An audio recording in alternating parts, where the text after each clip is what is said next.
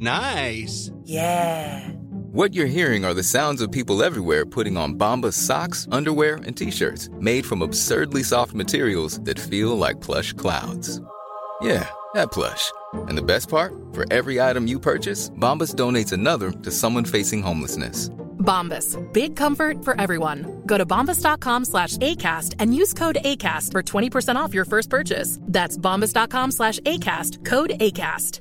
Hi, I'm Daniel, founder of Pretty Litter. Did you know cats tend to hide symptoms of sickness and pain? I learned this the hard way after losing my cat, Gingy. So I created Pretty Litter, a health monitoring litter that helps detect early signs of illness by changing colors, saving you money and potentially your cat's life. Pretty Litter is veterinarian developed, and it's the easiest way to keep tabs on your fur baby's health right at home. Go to prettylitter.com and use code ACAST for 20% off your first order and a free cat toy. Terms and conditions apply. See site for details.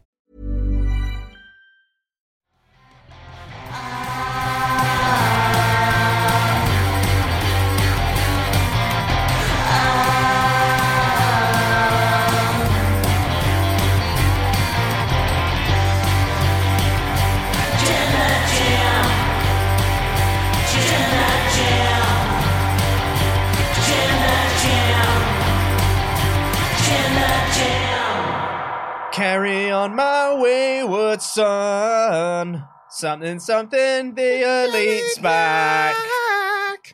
Yep, there you go. I got the words right.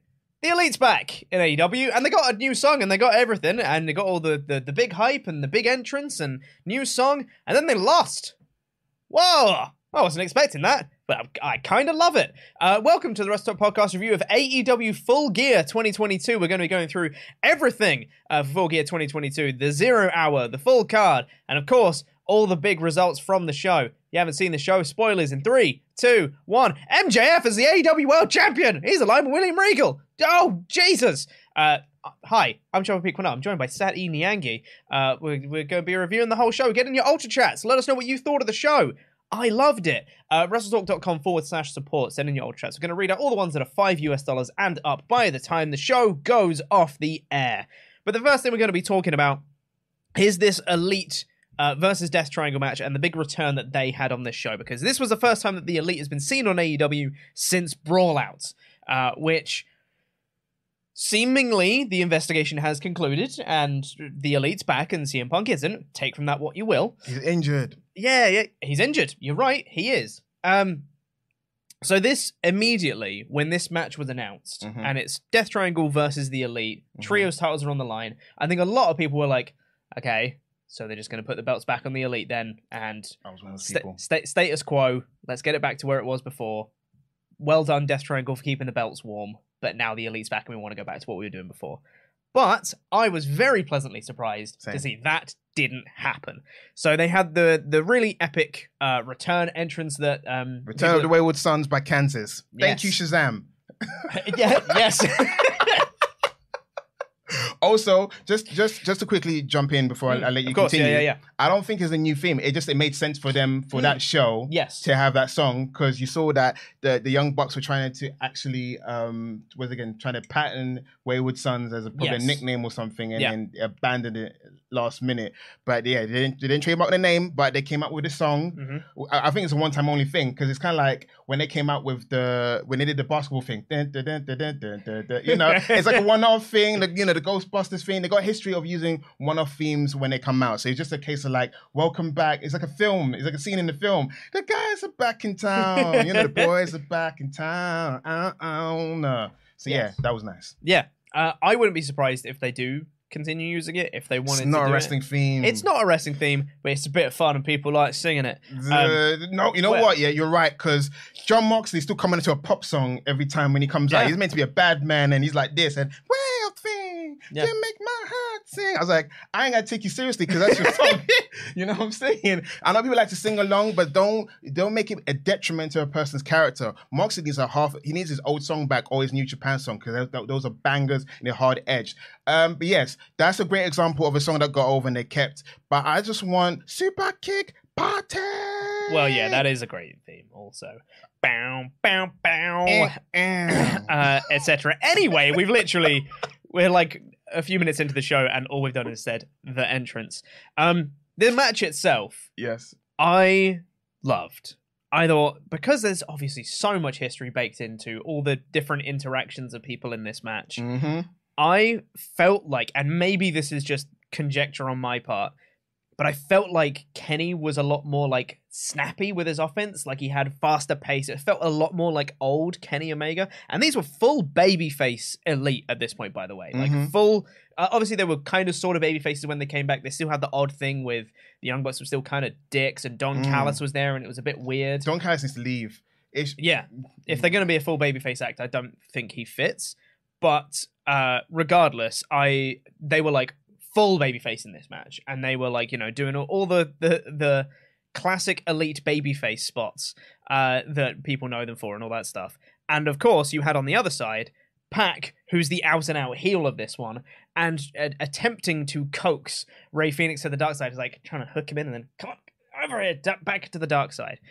And that's actually the story that played out in this match. And I'm so happy this is where we went with this, because while the action and the actual wrestling was great, what I really liked was the finish, because I think it really tells a statement compared to what people's expectations of this match were. Like we mentioned before, I think a lot of people expected the Elite to just get the belts back because that's what they wanted to do at All Out, and that's where they wanted to go. And also it's the triumphant comeback as well. You assume that's where the story's going. Precisely, yeah. Big triumphant comeback. Here's your titles back. Everybody's happy. But what they did was continue the story that they've been telling with the Death Triangle, where Pac has been using the ring bell hammer recently, and he's been trying to get Rey Fenix to use it, who keeps refusing to use it. And in this match, he tried to get Phoenix to use it again. Phoenix refused, and the match continued, and we thought, okay, that's going to be it. That's the death nail for the Death Triangle, and they're going to lose. But the match carried on, and they kept wrestling. And then, again, the Elite looked like they were about to win. Yeah. And once again, Pac goes, hey, Phoenix, you should really use this ring bell hammer right now. Kenny Omega gets Phoenix up for the One-Winged Angel, and Phoenix uses the ring bell hammer, comes to the dark side, and then rolls up Kenny and gets the win. Nice. And I loved it, because this is just like, this makes it feel like the Death Triangle are not just belt warmers. They have an actual purpose in this story now. And they didn't undermine the story they've been telling with Death Triangle to be like, oh, that doesn't matter because the Elite are back now. So whatever we were doing, doesn't matter anymore. They've just made it feel more coherent as a story rather than abandoning what they're doing. And I think this is a really good choice. Do you think Tony Khan watched the latest episode of Blackpool Content Club and took notes and is like, okay, belt warming, should check that off? I don't. Honestly, with some of the way the other results went on the show and the other things that they did in the show, maybe. Yeah. Shout out to that show, because I was watching it yesterday when I was getting ready to do the SmackDown Rampage show, and you guys brought up some points which I felt like was kind of addressed in this match. There's a lot of stuff on the show where don't make them belt warmers. Have a story where to take it next. And then and it's kind of also like a reward for Death Triangle for holding the belt and having banger matches. Yeah. And also quick shout out to Penta. Listen, I've been wanting to say this for months, and when he was topless, I was like, okay, Sap, make a note of it. Penta has been in great shape the last few months, because I was watching his stuff on Impact when he first won the title against Austin Aries in that triple threat match with Phoenix. He was a bit heftier then. Yeah. But he's, ever since the Triple Mania, when he won the mask of Viano, I don't know which one again, 3 or 4. And I was like, damn, he's looking stacked, he's looking cut. So Penta, thumbs up to whoever's training you. I know it's not Abrahantes, that hot dogger, he's not training you. Whoever's training you, man, he looked great. That's why he came out. He loves his Joker outfit. He cannot. Any can't let that die. I can see him going, tucking his child at night, and he's going to his bed, and his wife's like, what are you doing? And then and going to his wife, zero, miedo, between the sheets, you know what I'm saying? But yeah, he looks great. Like, Penta is in great physical condition. And I'm also happy Death Triangle didn't break up, because there's 2 ways this storyline was going to go. Yeah. Phoenix kept saying no. And in my mind, I was like, ooh, that for me spells like they might go to the dark side when it counts. Or, as you've said, it could be that they're going to split up because they reached their peak in the mountain. They've been Trios champion. Where do you go next with the team? And then I was hoping they wouldn't break up, because what do you do with Pac next? Because I like them as a trio. And also them as heels as well, especially Penta. Penta is much better as a heel than a babyface. Phoenix, his movesets naturally goes for, babyface reactions, but just change things up a bit. So I'm happy that, also best of 7 match being announced as well. We've got 6 more matches for them as well, so it's going to be great. I'm really excited to see where this goes, especially because they announced later in the show they're doing a best of 7 series with Death Triangle versus the Elite. And this was match number 1 of the best of 7. So 6 more. So Death Triangle is 1-0 up. And this can go to January. But importantly, not on January 4th, I noticed. They have like 1 match per week. But not on January 4th. Because Kenny's busy on January 4th. Undoing all of the hard work that he done. Because you know he's gonna get... So basically, Kenny's been wrestling at the highest caliber for years. Took a break. Yeah. He's now doing a trios thing so he can take it easy. F that January, I'm going to undo all of that because announce it. What's going to happen, bro? On January 4th at Wrestle Kingdom 17, it's Kenny Omega versus Will Ospreay, and I can't wait. They announced it, and it's going to be really, really good. It's for the IWGP US title, and it's going to be great. Kenny's title. I can't wait. Kenny's going back to New Japan to face Will Ospreay after all the stuff that they went through. Oh, it's good, isn't it? That's the payoff for the back and forth. If you guys are thinking, why has there been a back and forth? There you go. Voila, ta-da, ha-ha. The match is coming. No one really cared for the match if they didn't build it up, subtly on social media and stuff. So all of this was nice.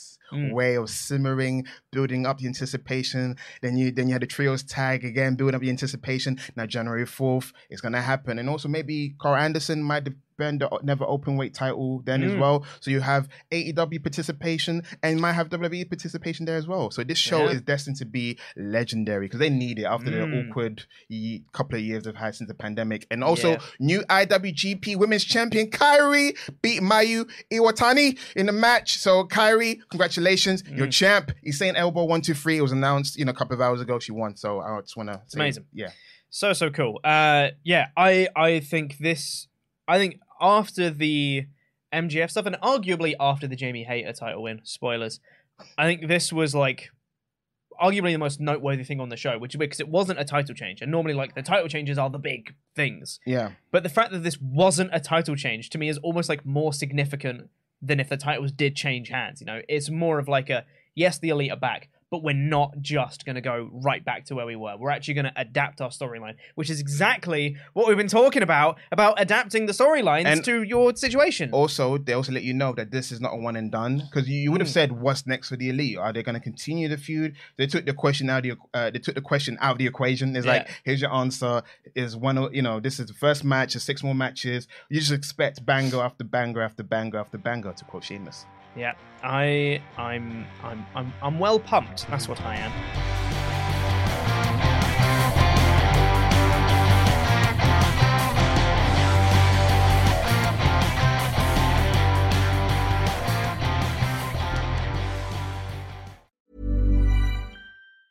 When you're ready to pop the question, the last thing you want to do is second guess the ring.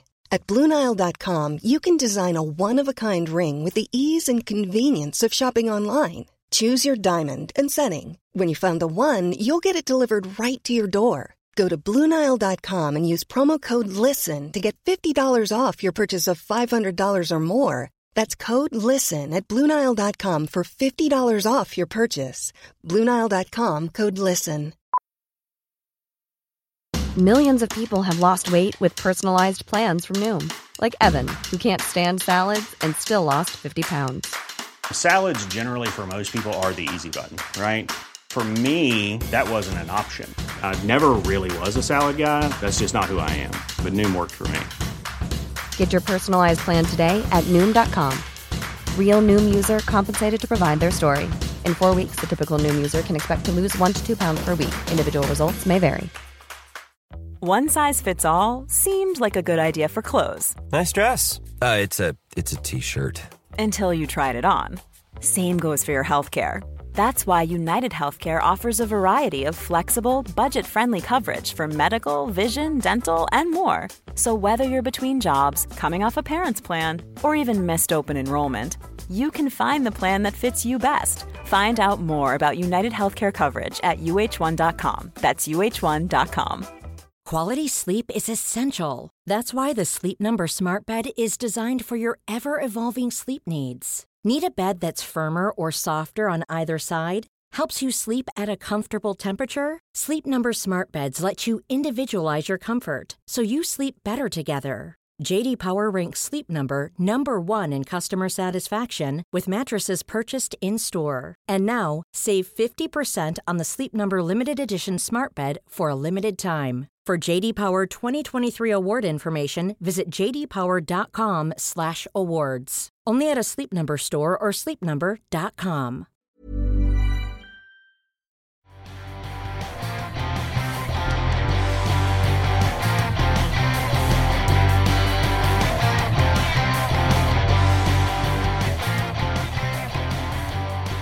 Shall we see what you guys think of it? Let's send in some of your. Let's send in some of your Ultra chats. No, let's see what you guys think. Let's get into some of your Ultra chats. Send those in to WrestleTalk.com/support. Yours too quick. Where do I go? I'm still doing the fluff, Sat. You've got time, mate. So keep sending those in. We're going to read all the ones that are $5 and up by the time the show goes off the air. So we've got some Ultra chats. Oh, I'm good for this. So there's a few here that are from yesterday's live reaction stream, which was with Luke and Tempest, where Luke became the new Jam That champion.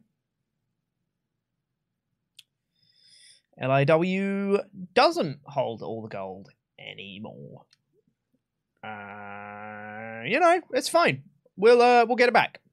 It's all good. So it's all good. Pete's gonna challenge next. Well, the thing. See, that's the thing. The thing. No. Survivor Series next week. Yeah. It's me and Tempest on the stream. Oh. And I was gonna fight for the Jam That Championship. Yeah. We were gonna have like a little friendly competition kind of thing, and now I can't get my shot because Tempest lost the belts, which is really cool. It's it's great. It's cool. Wait, it's fine. Yeah. Wait. So Pete got screwed again? I'm just saying that it would have been cool if Tempest held on to the belt, so then I could, we could do the thing. The thing. You got screwed again. You got screwed. I got screwed again. But we've got some Ultra chats from yesterday's live stream, the live reaction stream. Hector Rodriguez has been a member for 11 months in a row. Congrats to the new champions, but the best one of all, Luco and DAD. Shut up. Jonathan Barub has been a member for 13 months in a row. The Snow Angels from MJF sum up this whole show. It was great. Alucard a la carte said, I was listening to a Wrestle Talk Extra podcast where Ollie and Luke opined that William Regal should pass on the brass knucks to a new up-and-comer heel. The hang time on that prediction. Oh, it is very good. It's very spicy, isn't it? I'm a big fan of all of this. Cassidy Delaney said, what an absolutely incredible show. The 6-man tag, the women's world title match, just everything. So can't wait to see Dynamite. Also, I hope Joe takes the belt off of Y2J and Final Battle and end up being a 3-way champ. Huh. I hadn't considered that, but that's cool. He's a heel. He is a heel. He's a heel. He can make it work. He's Joe. He's great. Would you like to read some of the ones from the stream for today? Yes. Sat? Yes. Thank you very much. Yes. From the Guilty Hat. Really fun show last night, but guys, I'm worried. John's gone on holiday, which can only mean the company's going to fall apart again the next week, right? Jokes aside, really curious about what MJF's next big story is. I can only assume Utah.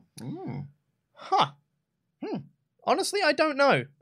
I wouldn't be surprised, now that Wardlow has lost the TNT belt, if they do a Wardlow-MJF rematch and MJF retains this time. And it kind of is a mirror of the last time. Because when Wardlow basically squashed him the last time they fought. Yeah. And it might show like the progression of MJF. And he can also cheat to win, use the brass knuckles, get that more over kind of thing, I would say do that next year. It's weird because there's two... Okay. MJF is champion. I feel like in the last, the company's been around for nearly 3 years or whatever. We've all guessed who's going to be champion next. Who's champion after MJF is a question mark. Because it could be two people. It could be Wardlow or Eddie Kingston. Based on Eddie's performance on yesterday's 0 Hour. Oh, I'd love it. A reminder. Kingston. Yeah, that'd be so good. Right? I'm manifesting that into, the space, into the energy. It could be... I want it to be Eddie Kingston. But if you put Wardlow now, especially how he's been booked, I feel like the reaction will be a bit different than last time. I feel like MJF is hot right now. Wardlow is ice cold. Yeah. Yeah, I agree. Next one. Kyle Jeffries, my only and biggest issue with the trios titles is a feeling that there's a lack of true trios teams. Most trios feel like hodgepodge, smacked together groups or trimmed faction parts other than real teams like the Elite and Death Triangle. What do you think? I think the only other real trio off the top of my head right now is House of Black. Because then you have stuff like the Trustbusters, which, no. And then you have, like, Best Friends plus Orange Cassidy, which is like it's a tag team plus another guy. The Factory is like a bigger faction, but 3 of them. You know? It's just like there's not like an actual like unit of 3. Okay, I'm gonna defend factions. So Kyle, as you may or may not know, AEW, I'm a mansplain for you.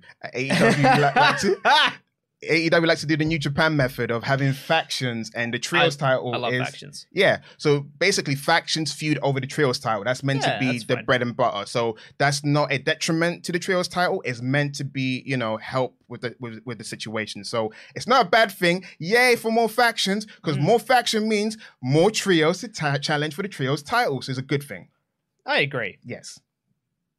Oh, and Spud Magnum feels like AEW is back, baby. The Elite are back. MJF is champ. Jamie is champ. Feels like AEW cleaning the slate with fresh AEW originals. Finally excited about Dynamite again. By the way, did you see Omega versus Ospreay announced for WK17? Love you guys. Love you too. Mwah. Yes, we did. Yay. I'm excited. And Nick Corvello saying, hey guys, it's been too long. I hope you're well. For me, this pay-per-view was about resets and hot shots. The Elite Death Triangle future is weird. I didn't expect Samoa Joe to win. Jamie Hayter won and Regal turned on Moxley. Curious to see where the booking goes. So are we. So are we. In a good way, I think. I'm curious to see where everything goes in a good way. Not like this was weird, but like this was weird. I like good weird. It's different, isn't it?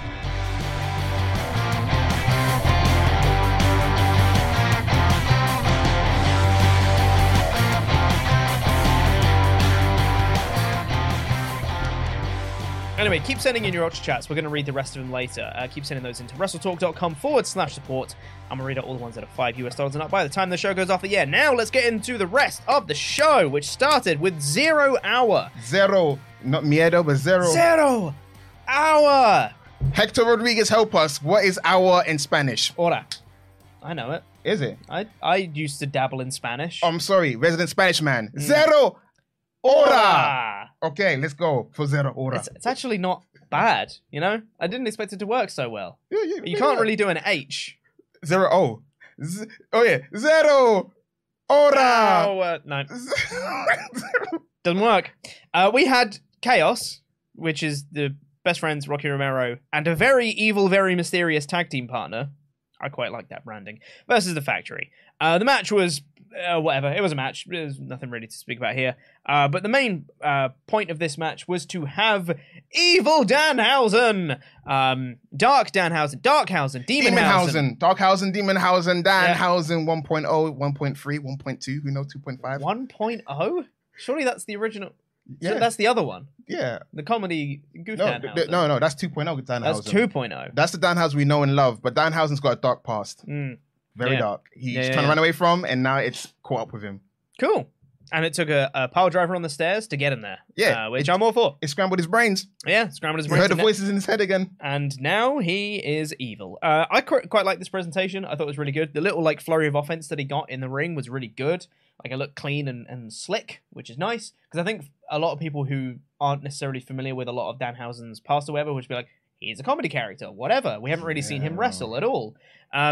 Whereas when he was doing Germans and hitting these cool ones, everyone was like, oh, cool. He can wrestle. That's nice. Go on our ROH YouTube channel. Type in Danhausen. He wrestled briefly for ROH. He wrestled more. And his independent stuff is on YouTube. He's a wrestler. His presentation in AEW was for me questionable because I know the guy can wrestle. But yeah, he was still over. But me and Pete were talking about it. It got to the point where Danhausen becoming a joke in terms of people not taking him seriously became very one note, and eventually the crowd would have turned on him eventually because he was verging on Santino with face paint for me.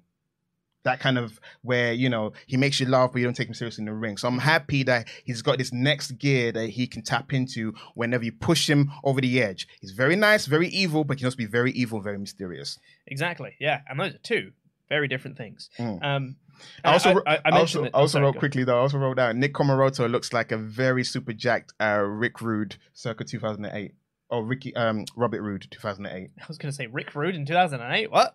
Yeah, no, I could buy that. Because the curly hair but he's overly jacked and more hairier. It was in my notes. If I didn't say it, I would have hurt myself. I didn't say it. I'll say as well. I said it in my editor review as well that I really like that Danhausen kind of had this other edge to his character before the comedy character got stale. Like, I think it wasn't stale, but I think it will have done down the line. But now he's got this next edge before it got stale, which is good that he's ahead of the curve. Smart man. Smart. Big brain. Ricky Starks then defeated Brian Cage in the AEW World Championship Eliminator Tournament. This was all right. Yeah, it was fine. He came back from behind, and Ricky Starks was selling his injuries and came back from behind and won. That was good. Brian Cage kryptonite is Ricky Starks' Rochambeau. That's what it is. Ethan Page was great on commentary. I like the part when he said, Taz, you know both of these guys very well. Give me the injury report. And Taz goes, you have to pay me for that. And I was like, yes, that's great for Taz. And also quickly, Takeshita is now All Elite. He did a promo backstage. He's moving to America. So yay for Takeshita. I'm so pumped that he's in AEW. It makes me so happy. His promo was so genuine. Because obviously, English is not his first language. It was kind of cut up English. But you could just feel he was I'm so happy to be here in America. And that's his dream. I'm happy for you, Takeshita. And I know a lot of people thinking, oh no, bloated roster, what's going to happen? Don't worry. It's going to be a slow burn. There's an All-Atlantic title, which he can take to Japan and other places. I feel like Orange Cassidy and Takeshita, it's going to be a thing. Great champ. I'm going to manifest that. I really like it. Yes. And then we had the main event of 0 Hour. Let's call it that. The main event of Rampage, basically, was Eddie Kingston versus Jun Akiyama. It's a bit of fun, wasn't it? You could feel, because Eddie Kingston had a promo beforehand where he literally couldn't finish a sentence because he was so overcome with emotion. And just through this whole match, you could see the emotion on his face. And after the finish, Eddie Kingston won with the back fist, the spinning back fist. It was really good. And just all the emotion came out from Kingston. He was crying and just thanking Akiyama. It was so lovely. It was so, so sweet. And it was just a bit of fun. It was very reminiscent of the not strong style, King's Road. It matters. The distinction matters. It does. King's Road there's a lot more technical wrestling and big spots, main event style wrestling. Strong style, there's a lot more I'm going to kick your freaking head in. So there's a difference. Yeah. Strong style. And there's a lot of that in this match, and it was great. And yeah, Eddie Kingston did an improvised promo afterwards, just being I've got a few minutes. Guys, just buy the pay-per-view, will ya? For God's sake. It's just just chatting. I mentioned this because my partner was watching the show with me last night as well, because I watched it live. And I was saying, it's so nice to hear, there's a lot of, PR fluff surrounding, advertising for pay-per-views and being you should buy this because we've got the biggest match of all of blah, blah, blah, blah. And, Excalibur running down all the matches and all that stuff. It's really nice to just hear Eddie Kingston be guys, just buy the show, will you? For God's sake. We've got really good matches. Just buy it. Basically, there's no subtext, just text. Buy the show. Yeah, there is no subtext. There is text. Just buy the show. Yeah, it was fun. Solid little 0 hour. Good stuff. The main show kicked off with Jungle Boy, Jack Perry, he has a name now, against Luchasaurus in a steel cage match. Mm-hmm. Oh, I really like this opener. Me too. This is a banger of a match. I really like this. It was a smart placement for the match as well. 100%. And you needed to just get over and done with, because this is a weird feud, because I feel like it's not over, because Jack Perry needs to get his win back against Christian when Christian comes back. For sure. But it's a feud that's been spinning its wheel for a while, and now Jack Perry has got a signature victory in the match. And also, what I was going to say, because I'm just trying to get my point out, tag teams feuding, they don't always have the best chemistry, because it's quite hard to go, oh yeah, do you remember this great match between these two old tag teams? But these are one of the better, tag teams that are feuding with each other, because I put in America's Most Wanted. You know, James Storm and Chris Harris. They had a great feud with one another. I'm blanking on more tag teams. Kevin Owens or Kevin Steen versus El Generico. Obviously. You know, they're another tag team that feuded really well. But it doesn't always happen because you got Hardy Boys, Dudley Boys, and Steiner Brothers, Harlem Heat, Kane and Undertaker. Kane and Undertaker, they feuded before. But yeah, some tag teams just don't have in-ring chemistry. There's always that thing about, can a tag team, when they split up, can they really have great feuds? Because sometimes the chemistry as opponents is not always there. But Jungle Boy and Luchasaurus, you can fight each other anytime you want to because you guys did a great job. They have really good chemistry. And I think this whole match was kind of designed to be like a big statement for Jungle Boy, to be like, take him seriously as a singles wrestler now, guys. And we'd already had elements of that before. Like occasionally, you know, he was in like the Triple Threat AEW World title match at Double or Nothing in 2021 and stuff like that. Like we've got teasers of the Jungle Boy singles star. But this was like, he bled early. It was like, which aided in the storytelling of the match kind of thing. Him kind of trying to overcome all the offense from Luchasaurus. And he had the big spot, which was an elbow drop off the top of the cage, through a table to Luchasaurus. And then he made Luchasaurus tap in the snare trap afterwards. And it was like, Jungle Boy Jack Perry has arrived. Yes. Everyone care now. Yeah, because JR bullied everyone until everyone started saying it, Jungle Boy Jack Perry. Because in the beginning, it was Jungle Boy. And then JR, Jungle Boy Jack Perry. Jack. What's he going to do when he's 50? Yeah. He's going to be what? Jungle Man? Jungle Boy? Yeah. He should be Jungle Man. He should, yeah. So the promotional work of JR, it worked. He's now Jungle Boy Jack Perry, eventually soon to be just Jack Perry. Once he finds out the next gear in terms of main event persona to leave the gimmick behind. Yeah. And the thing is, I wouldn't be surprised if he's called Jack Perry, but people still call him Jungle Boy. It's just a well-known nickname that he has. Hey, Ric Flair in his 70s could be Nature Boy. You could be Jungle Boy if you want to be, man. He never became Nature Man. No. And that would be weird if he did. Yeah, Nature Man. Like, Nature Man. Like stay away from the ladies. He's my least favorite superhero, Nature Man. It was a really, really fun opener. Jungle Boy got the win. It was a really, nice way to invigorate the crowd right off the bat. A really great opener. Then we immediately had the trios match right afterwards, and I was like, oh my god, back to back bangers. To start off this show. This is great. After that, we had the Jade Cargill Nyla Rose TBS title match, which I thought was all right.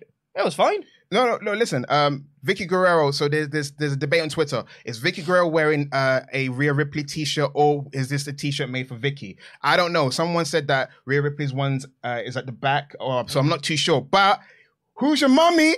Vicky, you can be my mommy anytime you want to be. Mwah, mwah, mwah, mwah. That was lovely. That was nice. Nyla Rose. I was just gonna go straight ahead and not dwell on what I just said and did. Yes. I didn't let that one slide. Holy Jesus. Vicky can be my baby. So Nyla Rose. This storyline for me has been entertaining because it allowed Nyla Rose to show her full charisma. No more playing, I am this monster heel. She is so entertaining. So entertaining. And then whilst I mentioned about the match, it was the first time that Jade had to fight from underneath, because usually Jade is the dominating heel in her match. Yep. But it was Nyla playing the heel in the match. Yeah. Even though people thought that Nyla would be the face because of how entertaining she is, but you stole someone's belt, so there's still a felony in some people's eyes. Yeah. So the match for me was good in its sense. You get to see more of Jade selling, how she's more improving in the ring, and for me, it was a good back and forth. It wasn't a formulaic Jade Cargill match. Absolutely, yeah. And I liked it towards the end. The action was okay, and then towards the end, they started stealing each other's finishes and stuff, and I was like, oh, this is elevating this up. This is nice. I put the Austin Rock playbook. Yeah. Jade. Steal the finishes. It always works. Yeah. Jade Cargill eventually got the win with Jaded, as expected. It was fine. It was good. I enjoyed it. No, yeah.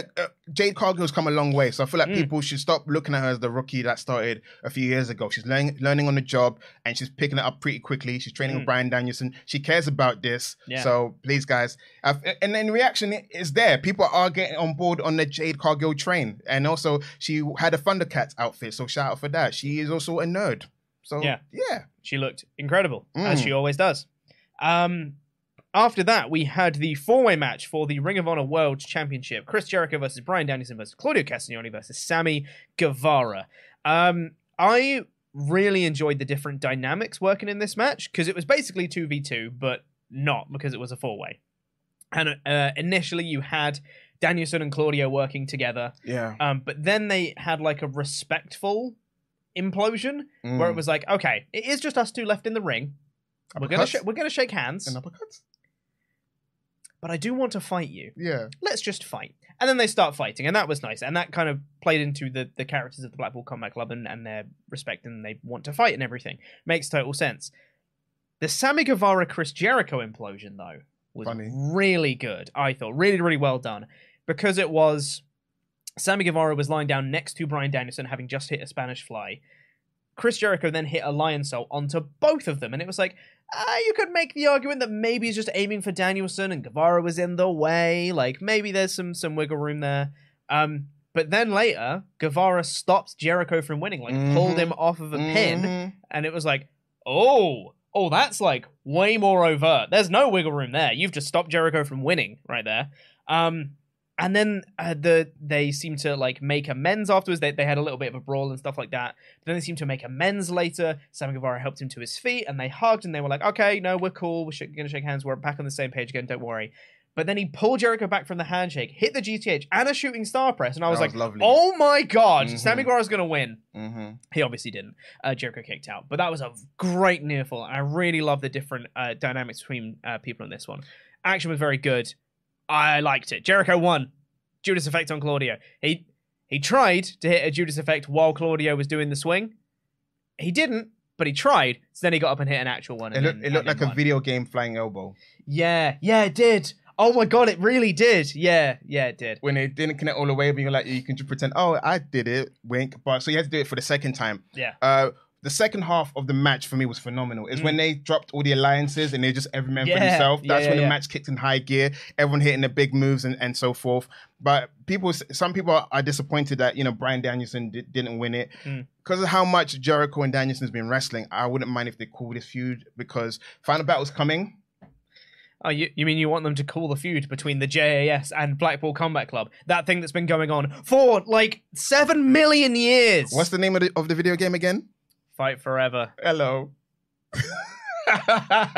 So Jericho obviously is going to headline Final Battle, but the question is, who will his opponent be? Will it be Claudio or Bryan Danielson, or enter a new player, Wheeler Yuta? If there's ever a time just to hotshot someone just for the sake of hotshotting and injecting some into your veins, now is the time. Yeah. Or just have someone who's not in the Combat Club face Jericho. That'd be cool. That too, but at this moment, unless you've got like a huge signing or returning Jonathan Gresham who didn't push for a while and no one really cared if they come back, unfortunately, I would care, Jonathan. I would care. Yeah. It's just it's weird. They're trying to get a TV deal, so it has to be someone on the Jericho level of exposure on television. I don't know. To be honest, I don't know. Gates of Agony. I don't know. Ishii. Yeah. Oh, yeah. Yeah, they announced later that Jericho's going to be facing Ishii. All right. And also, Jericho brought up some context saying that Ishii was a young boy back when he's wrestling in war. Wrestling romance. He goes, you were washing jocks and stuff like that while I was main eventing in war. So they've got a little bit of history. He does know him from back in the day. So he's like, look at you with your big barrel chest. I can still smack you about. That's what Jericho's saying. That was good. That was a very effective promo, and I'm excited for that. And also, Orange Cassidy set up a match with Jake Hager. Who likes his hat? Jake Hager is doing something magical by saying one line. I like my hat. It's just so funny every time. And he said, Orange Cassidy got his belt, and he was like, hey, do you like this? And Hager's like, yeah, like I like this hat. And it's just so stupid, and I love it so much. Jake Hager. It's going to get over. I think it already is. Yeah? I think it's already over. It's great. After that, we had Saraya having her return match against Britt Baker DMD. And I thought the build to this has been questionable. Wonky. Great way to put it. It's been wonky. I thought if you just ignore the build and you just focus on, hey, Saraya return match, it's all right. It's fine. I'd even call it good. Yeah. There were occasional moments where you could see like there's some ring rust, there was some miscommunications, there were things that went wrong in the match. But overall, I think they both look great. And Saraya especially, I think, obviously with a bit more getting back into the swing of things and stuff. She is going to be a really valuable asset to AEW. And this was good. This was good. Her brother was in the audience, Zach. So if you've seen Fighting with My Family, yeah, man. The real guy who plays the brother in the film is Zach Zodiac. He was in the audience. Someone on Twitter made a joke that he's the only one in the family that can come get on the plane and come to the show because the others allegedly got questionable reasons why they'll get stopped at Border Force. Allegedly. Someone on Twitter said that. I forgot who said that, but that made me laugh. They said the good one was allowed to fly. No comment. Allegedly. I'm letting you words. Allegedly. Wrestle Talk didn't say, I didn't say either. Allegedly. I read it on Twitter, but it made me laugh. The good one was the only one that could fly to the show. So Saraya won. Saraya won, and it was alright. She won with, I was going to call them rampages, but they're not anymore. Why are they called? I don't know. Ram Saraya's Package DDT. Yeah, it's Package DDT. That's what it is. But also the Page Turner, which is a bad name for a move, by the way. Really? Yeah. Page. I like. Listen, Page Turner. That's how you describe a book, not a finishing move. Yeah, but I love puns because you're turning the page, right? Page Turner. It's a move. When you turn the page moves, right? It's a wrestling move. It moves. It's a move. It's now been renamed the Nightcap. Yeah, because she's Saraya Knight. Saraya Knight. Or Brittany Knight. Yeah. Knight. Knight. I like it. It's not terrible. Nightcap. Still not great, but it's not bad. Anyway, we then had Big Beefy Men doing big beefy things in Wardlow versus Powerhouse Hobbs and Samoa Joe. This match, it was Big Beefy Boys doing big beefy things. And I thought the finish was exactly what I expected from this match, just not with those people. Right. I thought it was going to be Hobbs winning. I know. So I thought it was going to be Wardlow attacks Samoa Joe, does his power bombs and whatever, but gets hyper fixated on taking out Joe because Joe turned his back on him, and Hobbs would then take advantage and pin Joe or whatever from that. But it was actually the other way around, where Wardlow managed to take out Powerhouse Hobbs, and then Joe came in, just took out Wardlow, and then choked out Hobbs and got the win. So Joe is the new TNT champion and also the Ring of Honor TV champion, double champ, which I'm not going to complain about. Samoa Joe's TNT champion is a thumbs up from me regardless. But yeah, I just thought it was going to go the other way. I'm not complaining about this result at all. I was just surprised. I'm 50-50 because Samoa Joe fan, yay. That makes him the only guy to be, United States champion, TNT champion, television champion, X Division champion. So he's held every major upper mid-card titles in every company he's been in. So that's like an accolade you can hang on him. Yeah. At the same time, Hobbs needed a moment because this is Joe. This is Joe like, I'm draped in my accomplishments. Hobbs, what's your accomplishment? I beat Starks like in 5 minutes. So he needed more. It's like if you're pushing Powerhouse Hobbs as a monster, he needed it because wins matter on the big stage. Absolutely. That's how you build stars. You can't say, well, I've made him a star. He's got the cool entrance music. He won in 5 minutes. No, when it counts, he has to win when it counts, or he becomes Lance Archer, where you can't win the big one when it matters. Yep. So you get the first strike. Because it's a new character, you got 2 more tries, Tony. After that, we're going to lose faith in Powerhouse Hobbs. We don't want that to happen, so don't do that again. But yay, 2-belt Joe. There's a 2-belt Joe. There's a Samoa Joe in WWE with 2 belts, and now there's a Samoa Joe in AEW with 2 belts. I genuinely thought, as soon as he won that, I went onto Twitter, and people were like, there are 2 Samoan Joes with 2 belts right now in 2 major North American promotions. I was like, that's hilarious. Is Wardlow title reign a dud now in retrospect? Because you've seen everything. Now that he's lost the title, it didn't set the world on fire. Nope. No. It was Ward Joe and Securities. It was the downturn of Wardlow. He was white hot, and then he's come out of it, and he's not white hot. But he did do a whisper in the wind. He did a whisper in the wind in the match, which was good. He did do a whisper in the wind in the match. And landed like on his head on both of them. Like Jeff Hardy would do wild. Sometimes. Yeah. The thing is, it's so hard to say because I don't think it's realistic to expect Wardlow to maintain that level of over that he was at Double or Nothing. Because that was white hot. That is like the hottest a character can get in a promotion. It was like at the forefront and everyone wanted to see everything that the guy did was super mega over. And I don't think maintaining that over a long period of time is necessarily feasible. But also, he's downturned quite a lot. It's not even like he's dropped a little bit. He's dropped quite drastically over the course of this run. Do you think the issue is that Tony Khan didn't know how to book him post MJF? Absolutely. Because he had that crutch of like, poor Wardlow. Feel sorry for Wardlow. Wardlow's like, oh, my family. I'm stuck under a bad contract. What happens when you're not stuck under a bad contract and you don't have MJF? Who is Wardlow outside of MJF? So far, he does great flying moves, but then again, we got Brian Cage for that.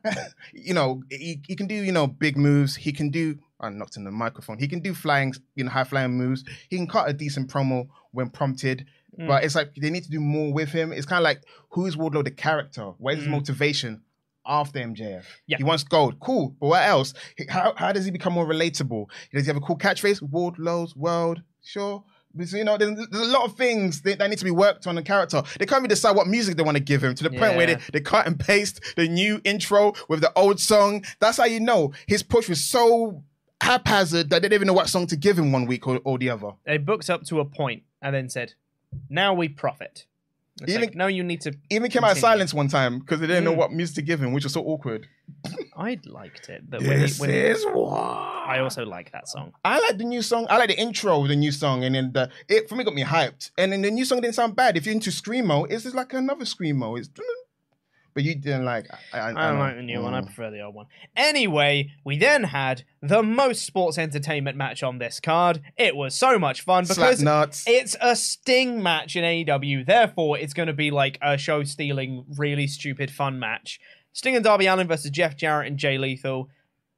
Somehow, in this match with Sting and Darby Allin versus Jeff Jarrett and Jay Lethal, the star coming out of this is Satnam Singh because Darby Allin tried to do a coffin drop off a ladder, off the stage, and Satnam Singh just like caught him. It was like 25 feet. He was like, nope. Yep. And just straight up caught him. Their booking of Satnam Singh has been impeccable.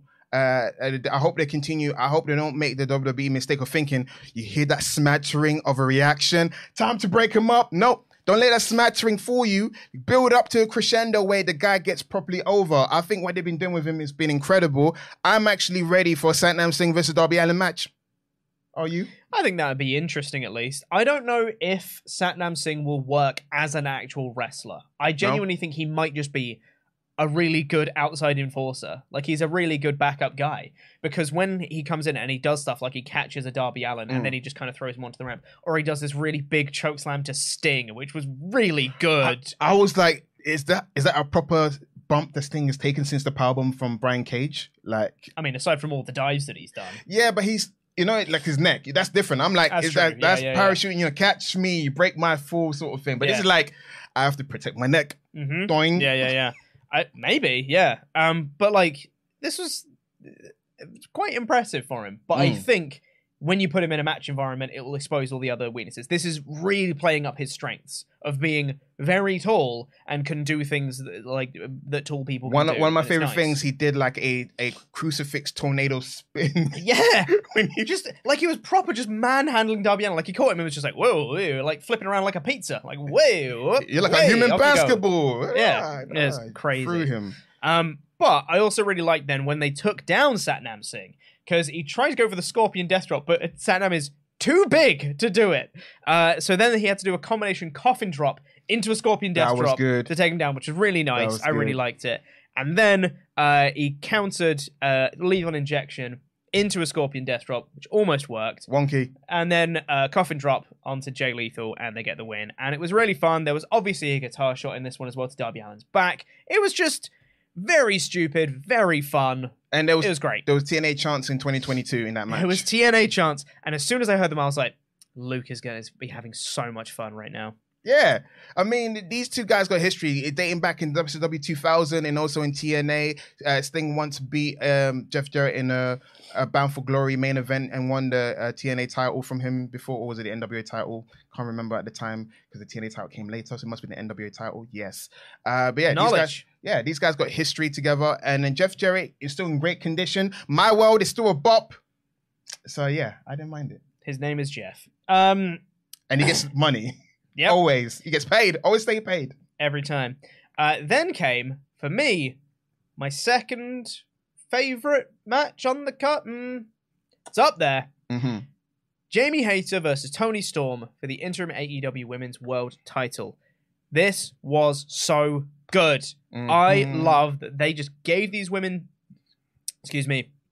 time to just wrestle really well because they're both really good. They're two Stardom Gaijins. So they got the school of Stardom in their blood. So you had two people go out there and beat the piss and vinegar out of each other. And also, I feel like Tony Khan also learned from the Acclaim and Swerve and Keith Lee match because...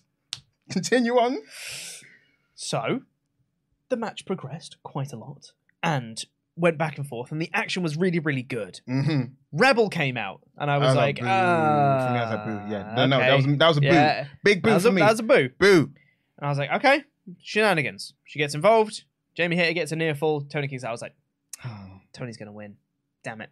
Crowd were solidly pro Hayter, by the way. Booing anything that gave any indication that Toni Storm might retain here. Really wanted Hayter to win this match. Rebel comes out. Near fall for Hayter. Storm's on the outside. Britt Baker out of nowhere does a stomp onto the title. Gets her back into the ring. Storm Zero from Hayter. Hayter gets a near fall. And I was like, people thinking the Cena comeback was coming back. People were actually actively booing. Yeah. They're thinking, oh no, Tony's going to win. Tony wins now. There's no way that Hayter wins. She's got all the stuff. Storm's going to make the comeback and win. And Storm hit the Storm Zero. And Hayter kicks out. And I was like, oh my God. Now I don't know anymore. Yeah. And then Britt Baker got involved again. Boo. Boo. And she started taking off the turnbuckle pad. And it was like, okay, this is how she's going to cost Hayter because there's going to be dissension between them. And Hayter's going to hit the exposed turnbuckle.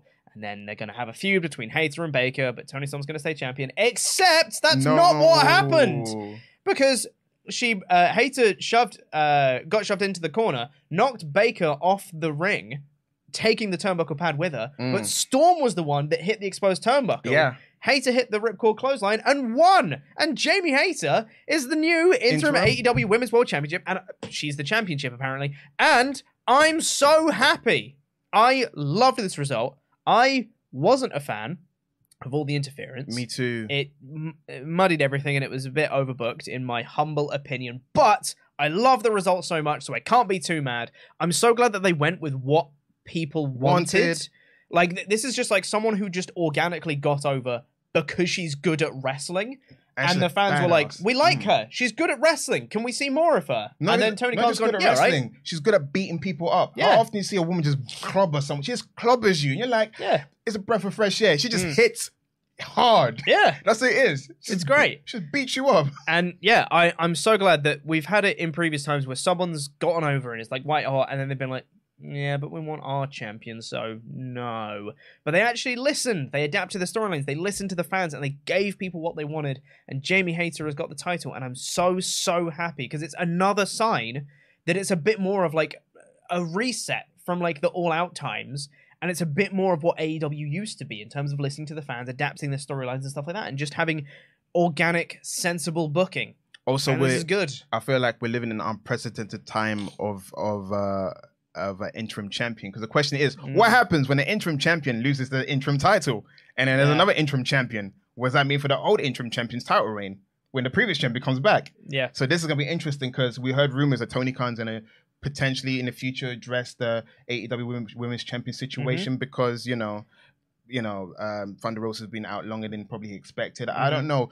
If it was me, I'll keep the same energy he was going to give Punk.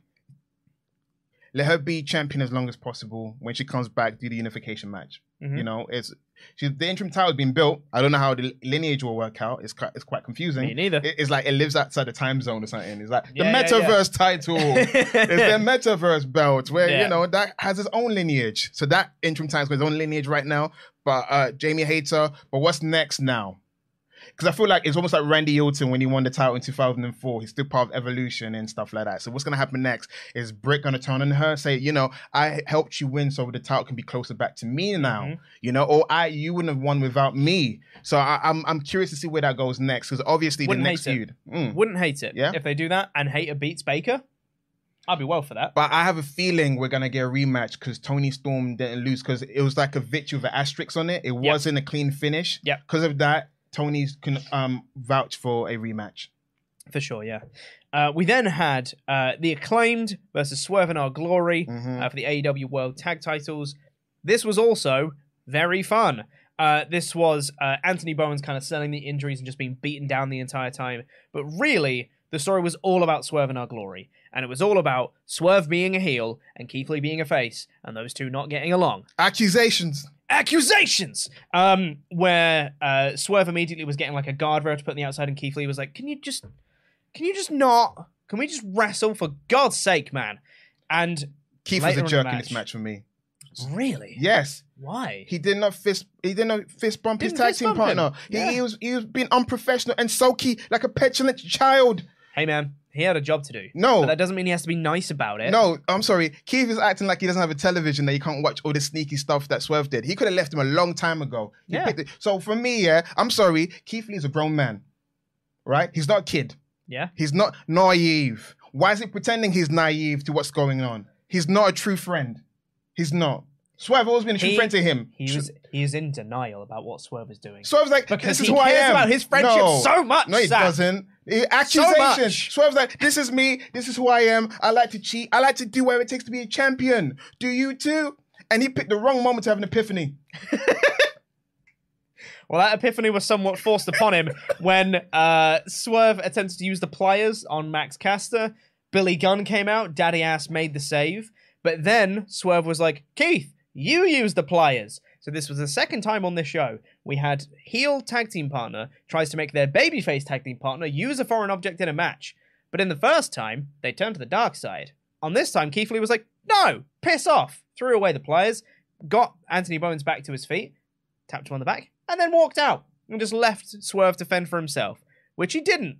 He lost, obviously. And the Acclaimed won and retained their belts. Keith Lee stayed face. He didn't turn. So the first time a babyface stayed face by walking out on his tag team partner. He turned face. He stayed face because he was already a face. He just stayed face. He stayed face by walking away. But at the same time, he left his friend when he needed him the most. Yeah. What a bad friend. It was fun. I really enjoyed it. And then we had the main event. MJF versus Moxley. Oh, so I've seen a lot of people be like questionable about the build to this match. Wonky. I didn't hate it. I thought it was quite good. It even featured some of my favorite promo segments of all time, but that's just me.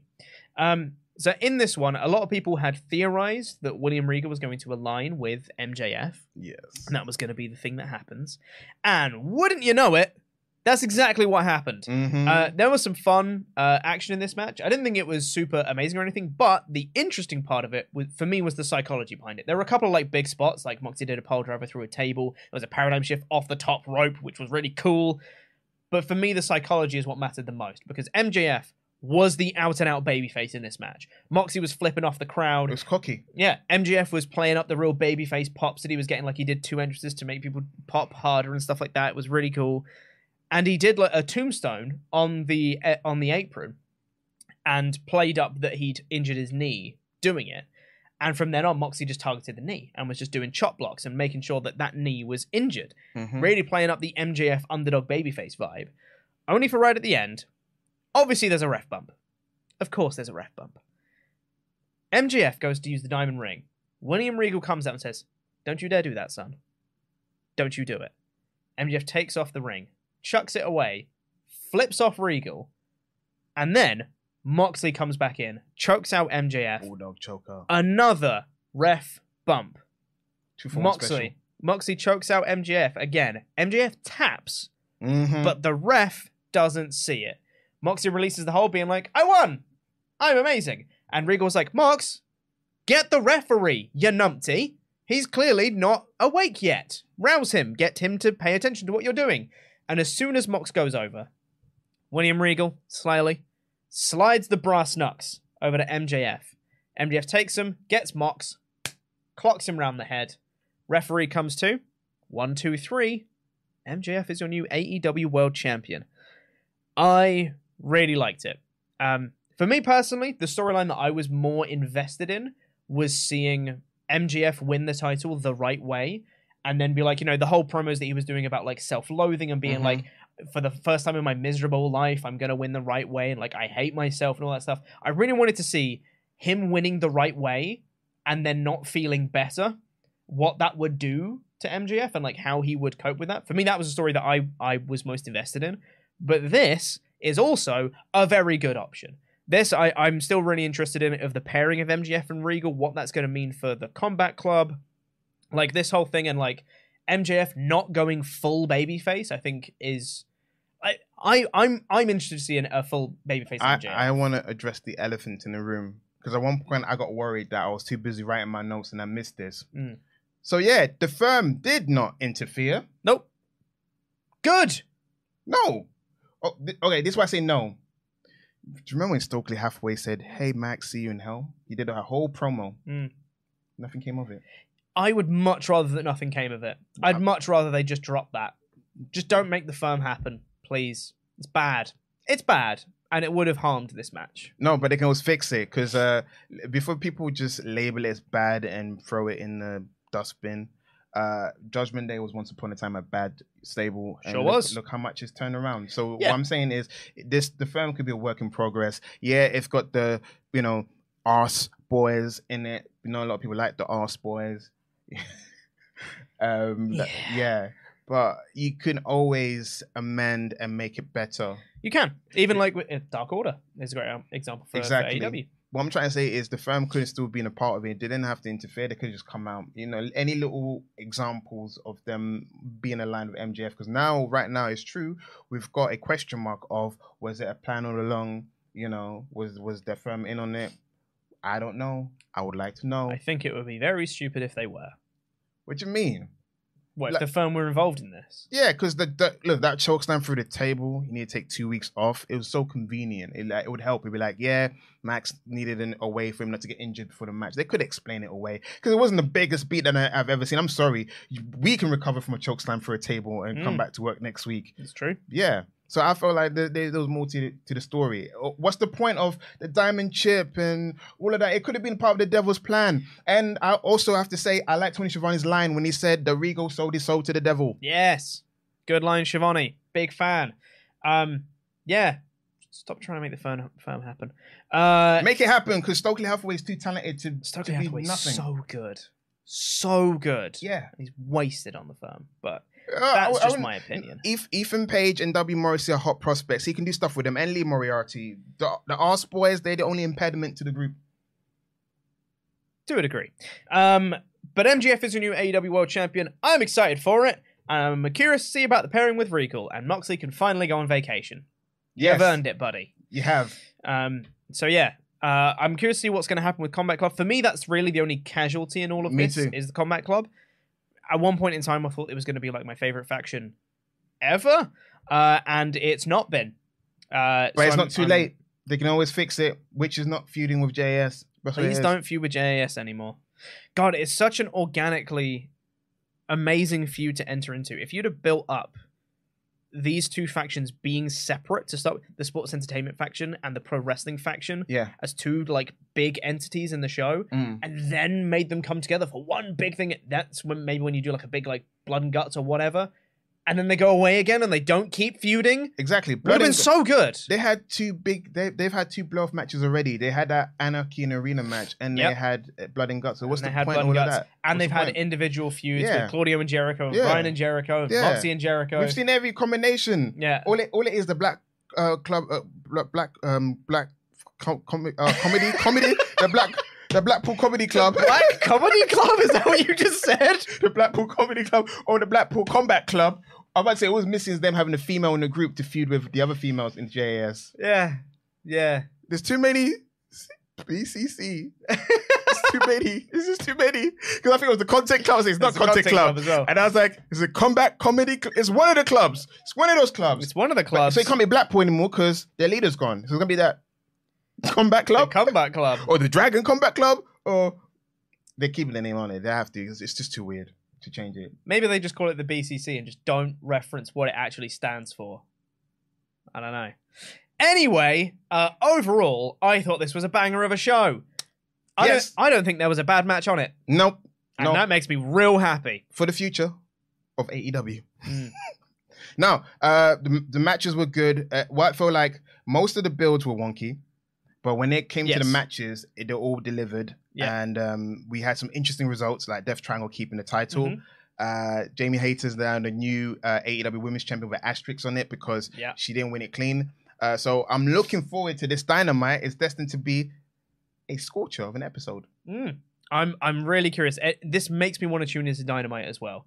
And this, I will always say, there's too many matches on this card, and there's not enough breathing room between them. I'm not saying the shows need to be longer, but just don't have so many matches. You can have the show be like the same length, maybe a little bit shorter, but just have less matches and more breathing room between them to allow you to recharge. That's all I want out of AEW pay-per-views. But regardless, though, I can't be too mad when the caliber of wrestling is this good. Yeah, I can't complain. Tony Khan, who's a huge wrestling fan like all of us, he gives us what we want, so I appreciate that. But yeah, in terms of maybe they need more shows. That way, maybe you don't have to pack everything in one. You know what will happen, though? What? They'll do more shows, and then they'll be this length every time. I understand why he's doing it. I don't blame him. I get it. But for us reviewers who are crying, I know you guys are saying, oh, you guys get paid for it. What are you crying for? You try doing it and you see how we feel. Yeah. Yeah. Let us cry. You people. You people. Yeah, banger of a show. 5 out of 5 for me. Easy 5 out of 5. Because there wasn't anything bad on the show. Yeah. There wasn't. Legit. It was a great show. And we got the result that we expected, which is not bad. I mean, it makes sense. Exactly. When you got William Regal, who's a great heel, using his full potential. But me and you did talk. What would happen if CM Punk didn't do the thing that he did and it was CM Punk versus MJF? We would not have got the Regal heel turn. Alternative universe. Alternate universe.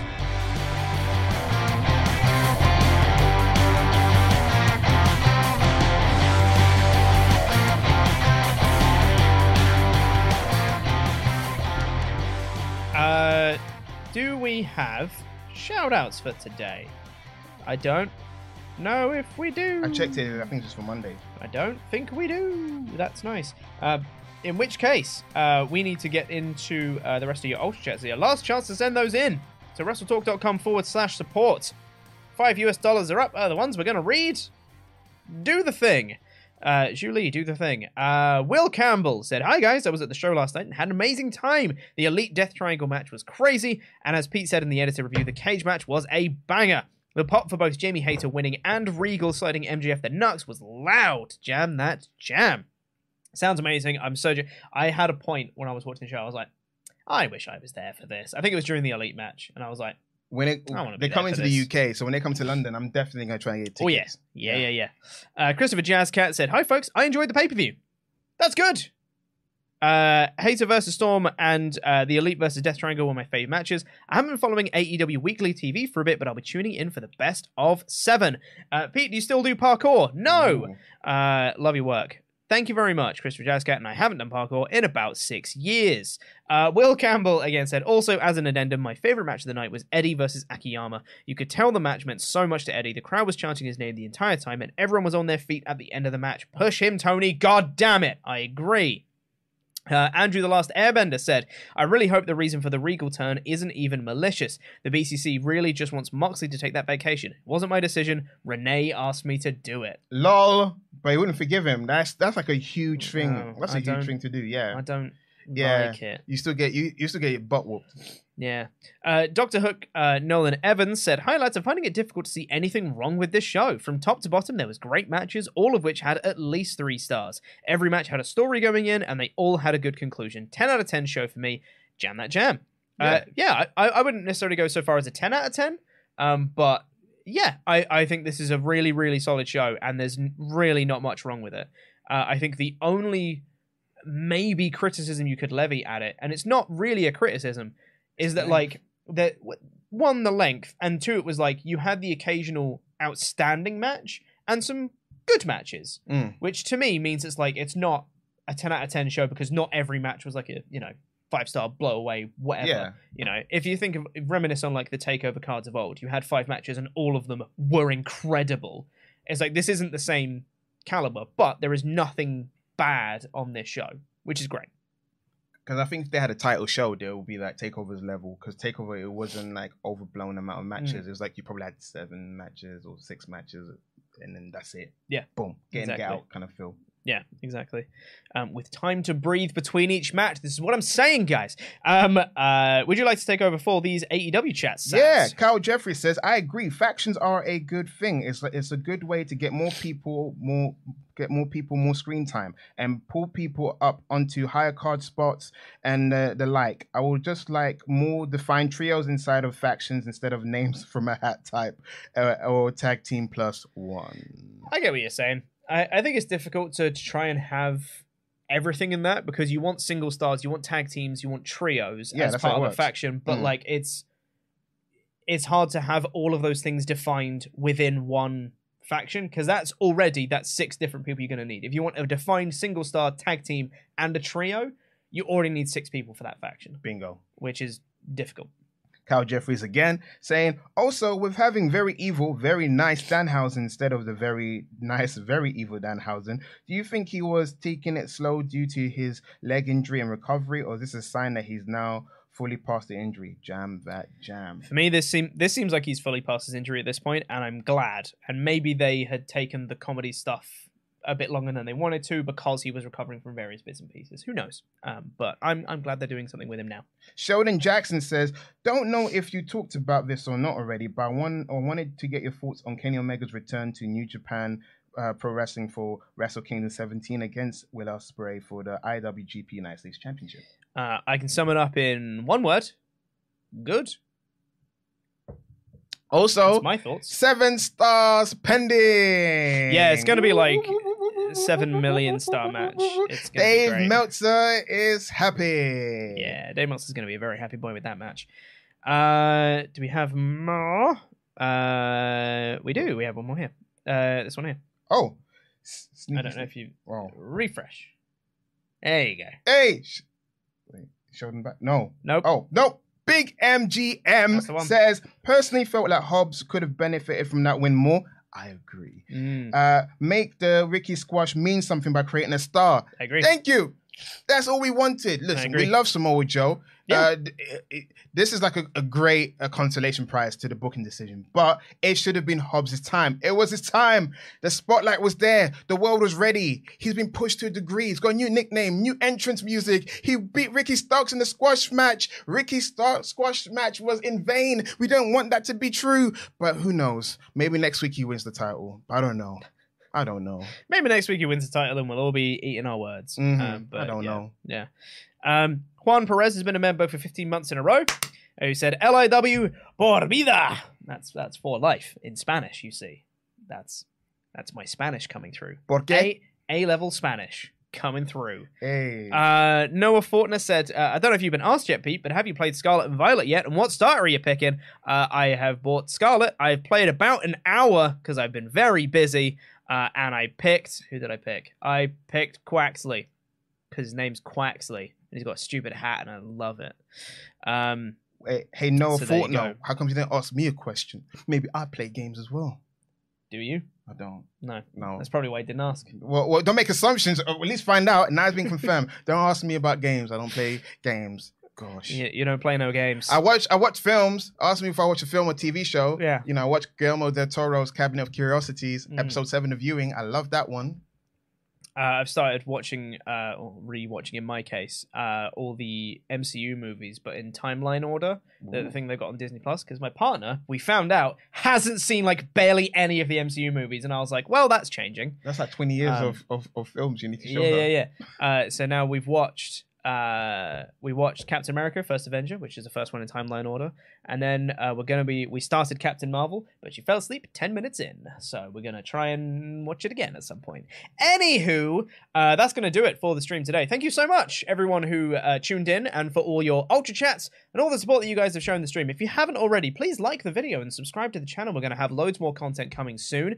We're gonna be doing Survivor Series next week. We're gonna have the usual Raw, Dynamite reviews, Dynamite, the fallout from this show. We're going to have predictions for Survivor Series. We're going to have live reactions for Survivor Series, a podcast review of Survivor Series.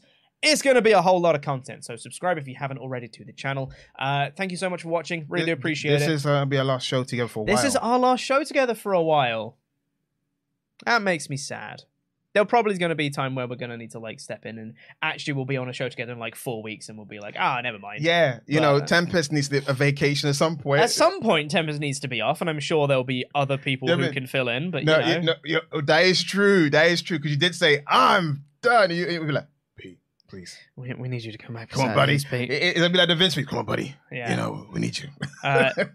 So next week, Sat's off. He's at Stag Do. Mm-hmm. So SmackDown and Rampage is going to be me and Tempest, as usual. But then after that, it's going to be Sat and Tempest for the foreseeable on Saturdays. That's a whole thing that's happening. We'll talk about it more later. Thank you so much for watching. Really do appreciate it. I've been Chubba Pete Quinnell. I've been joined by Sat Iniangi. Jam That Jam. LAW for life. I really want the gold. And Tempest didn't give me the gold. I'm sad about it. Jam That Jam. Jam That Jam. Jam That Jam. Jam That Jam.